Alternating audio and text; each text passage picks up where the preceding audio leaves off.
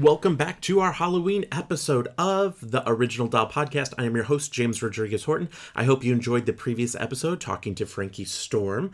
In this episode, I revisit my time with Myah Marie and Casey Livingston, and we have new content that is in here. So for those who are like, wait, did I hear this part before? Yes, there's a couple expanded parts, but when we start talking about Vertigo, Pulse, Break the Circle, Venom, all that is all towards the end of the episode. So thank you all so much. I want to give a shout out to my patrons on Patreon: Rochelle, Peter, Max, Luke, Lynn, Rob, Jason, Tommy, Jenny, everyone. Thank you so much. And Tyler. And yeah, so I'm going to go ahead and get started on this, where we revisit part of Myah Marie talking about Scary, and then we continue with Casey Livingston. This is James Rodriguez, and this is the Original Doll Podcast, where I unpackage music with the people who created it. And it's philanthropic, it's charitable. So every time a guest answers a question, we get items donated to charity. There's going to be a couple posts coming up over Halloween weekend where we talk about all of these great things that we've been able to do for people in need. So be sure to check that out. Instagram, the.original.doll, and Patreon, patreon.com/theoriginaldoll. For as little as $1 a month, you can be supporting us, getting shout outs and all sorts of other fun stuff. All right, once again, this is James Rodriguez Horton, and this is the Original Doll Podcast. The Original Doll. Yeah, yeah. Don't you want my iconography? Don't you wanna stay and then follow me? Don't you wanna aim for the stars and see? Don't you want my iconography? The Original Doll. Everyone, I would like to welcome back to the Original Doll Podcast, superstar, gay icon, recording artist, Myah Marie. Myah, thank you so much for coming back to the Original Doll Podcast. Thank you for having me again. Happy to be here. I love it. And we're talking about the song Scary, which was on Britney Spears' Femme Fatale album, which was written by Casey Livingston. Yes, my favorite woman ever. And you've worked with her previously, correct? Well, that was actually my first, I think that was my first, and I didn't work with her then. She wasn't there at the session when I did background vocals on Scary, but I worked with her after that. Nice. On your own project, or? Yeah, on my own project. I think it was after that. Gosh, I don't even know what time it is. But yes, she worked with us for My Crazy Girlfriend, the band that I was in on Capitol Records. She actually did our first single with us. So she's awesome. Nice. She's been such a delight to interview because she's just genuinely happy, and she's cool. Yeah, very cool. And so I look at it and I think, she talked to us about the origin of Scary, where it was a track that Fraser, who I call Mr. Smith because I always mess up the first name with a Z and S. So I just say Mr. Smith. Yeah. And how the song came to be. And I know previously when you were on our podcast before, I'd asked you, as a background vocalist, which song has been the most difficult to kind of get into in the studio? Because I think what I've liked is the listeners of the podcast have said, whoa, I just assumed the background vocalist would have weeks to work on this song. Not sometimes you're... Oh, no. You show up and you do it then. You don't get sent the song or anything. I think the only song I got sent before was Passenger. And that was like a fluke. They, especially when it comes Britney stuff, they don't like things floating around, and you usually just literally show up and they play it for you a couple times and that's it. Well, and the thing is, and I think, the listeners might not realize, is that you have a very, very good talented ear. You understand chords, keys, things like that, which some people can't pick up quickly. So you're efficient in what you do in the process that you do. And when I've spoken to songwriters and producers, that's something that's been a given, that you get music, that somebody doesn't have to teach you, here's the piano, hit this note, then that. It's yeah, I mean, I wouldn't say I even know, oh, this is a C or this is a G, whatever. It's really weird. I definitely don't know technical things like that. But there is something, I guess, that I started noticing even when I was a kid. Like one of the things I would notice listening to music was like the backgrounds. I always thought backgrounds added such a cool layer, and I didn't know they were called backgrounds. I didn't even know what the hell, it was. I just heard this other kind of harmony. And I remember the first time I played around with backgrounds was because I was obsessed with Slave for You. And the background vocals on that are so crazy Mm-hmm. because there's like a billion different layered voices. And I tried to record it on do you remember those old little mics on that were with Windows computers, like those weird, like beige, like, so I tried to record it on there, whatever program came with Windows. And I just like added all these harmonies. I'm sure it sounded absolutely awful. But yeah, there's definitely an art to it. And I would say it's something that you intuitively probably have or don't have. But you just learn based upon experience. I'd also give a lot of credit to DQ, David Quinones, who I was signed to. He was amazing at hearing insane background vocals where I would never even hear them, and just like different kind of unique, not the standard R&B regular backgrounds. He'd hear these like just fantastic layered vocals that the normal ear would not hear. And so working with him a lot opened my eyes to how cool it can actually be and elevate your song to kind of a next level. I love it. Well, and that's something where, so I wanted to kind of go into with like your singing, your background on this track, Scary. Now you had mentioned, and I teased in a previous episode, that Scary was one of the more difficult sessions for you as a background vocalist. Give the listeners kind of insight as to why was this as a background vocalist difficult, and what part, I should say. Well, it's the intro part. I remember trying to line up with the other vocals that were in there and then add the harmonies on top of it, because there's that part.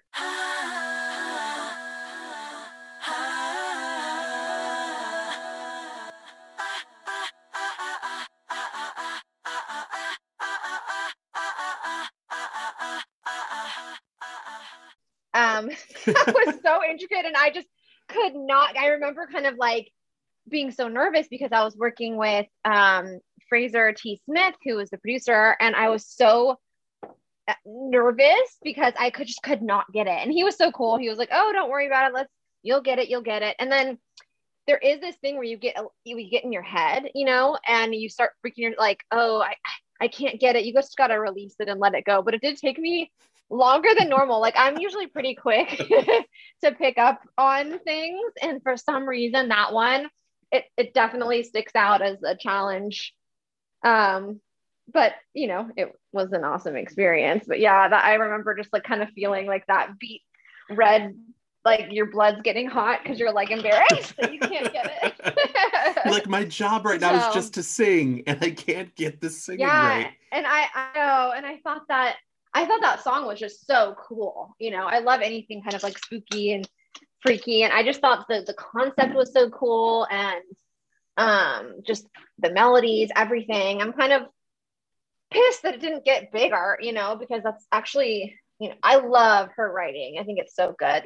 Unusual You is literally like one of my favorite Britney songs ever. Amnesia. So she always kind of has these really awesome, unique concepts. And which may be too heavy for like radio. Well, and that's something where the listeners just learned that, like Cassia said, she was really inspired by like Michael Jackson, and there are certain parts to it. And I kept thinking, I'm like, Scary reminded me of Thriller in the sense of I can put it on in the fall a year after it came out, 10 years after it came out, and still get into it. Yeah. Well, especially that. That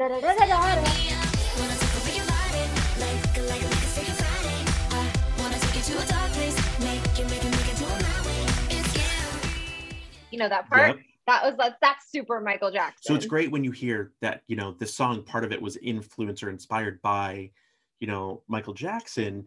And I just think, and yet the song itself from beginning to end is just so Britney. Like it's on brand with Britney. Oh my God. Yeah. I know. It's so interesting. So I wanted to hop a little bit into the Michael Jackson aspect of things. Now, some of you may know, Britney Spears has always said Michael Jackson's been one of those people that influenced her, that played such a huge part in pop culture and music. Now, what's interesting is about his huge, massive song, Thriller. It was originally penned by English songwriter Rod Temperton. He'd worked with Michael Jackson before on Off the Wall. So what he was doing is trying to figure out how he can incorporate Michael Jackson's, evolving, persona and the love that he had for films, movies, things like that. Now, initially, Rod Temperton had created the song called Dun, Dun, Dun, Dun, Starlight. And the lyrics, I'm going to say a couple of them in a second, but it's the same melody and everything. Well, Quincy Jones, who produced Thriller, he said, nope, Starlight is weak. So then Temperton went back and, figuring stuff out, decided to call it Midnight Man. And then, it just wasn't sitting. It wasn't right for the album, the song, anything. So then Temperton told The Telegraph, he said, I woke up and just said this word. Something in my head just said, this is the title. You could visualize on top of billboard charts. You could see merchandising from this one word and how it jumped off the page as Thriller. Now, Thriller would go on to be this massive success. It would be a 13-minute video. The video was actually released in December of 1983. The album, Thriller itself, was released in November. Now, what's interesting about this is that the numbers behind the actual album for Thriller were over the top. Over 100 million, copies sold worldwide. In the US, it's like 30 times platinum. Now, it's interesting because Thriller, to Michael Jackson is to like Halloween as, All I Want for Christmas Is You is, Myah to the holiday season. So it's interesting when artists have songs that kind of are evergreens that just come back every year. But imagine instead of Thriller, you heard this.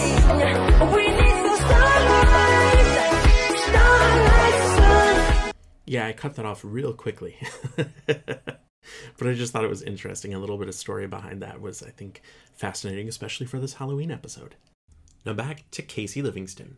Though this is the fun part, because it's like we can hear, because so many times people are like, oh, was this, that, and like there were a couple songs that I reached out to during the Circus era where I was like, is this you and Frankie Storms? And you're like, no, that's Frankie. Where it's like, and especially because songwriters and vocalists like yourself, though, your voice.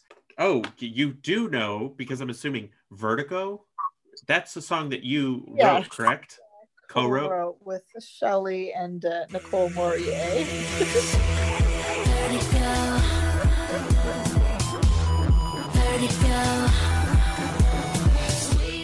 Is that a Fraser's? Yes, I believe that was one of those where it initially was a bit of a tug of war, because I always like sort of go into the zone, and then I have some like left turn inspiration to try to provide like my, part of the writing. And in that case, I even like recorded a little snippet of something that was very different from the initial start of Vertigo. And so then we kind of went back to where it was. And it's funny because sometimes at the time, it's kind of irritating, but it's important sometimes when you write to feel this sense of entitlement, like my idea is the best. And so sometimes I'll get so into my own little idea. And I'm also like having to do it that way just because of the shyness, and sort of like when I go into that zone, sometimes I'm, changing a lot of things for better or worse. But in retrospect, their initial ideas about Vertigo and kind of cool off-kilter melody was definitely much catchier than what I was trying to do with it. I've been fortunate enough to hear the demo that I really like, and the song is called Pulse. Aww. And it was a Britney demo. So what album was this for? Do you recall? Written around the same time as like Scary and Vertigo, like the same sort of like, and break the cycle, is it break the cycle or circle? Break the circle. Yeah, so there's like hopping out for a quick second to remind you to follow me on Instagram, the.original.dal, and hit me up in the DMs. Let me know where you're listening from. What platform do you listen for your podcast, and where you are listening, what country. We've been fortunate enough to chart in almost 40 different charts worldwide, so thank you all so much for that. And don't forget, add me on Patreon, patreon.com/theoriginaldoll. That's a way to donate to keep this podcast up and running. We keep getting more and more content, more and more episodes, and we need more and more server space and to keep the website up and running. So any help if you're enjoying this, please go ahead, donate for as little as $1 a month, and then you start getting some kind of exclusive things. The other thing I wanted to talk about is this song, Break the Circle.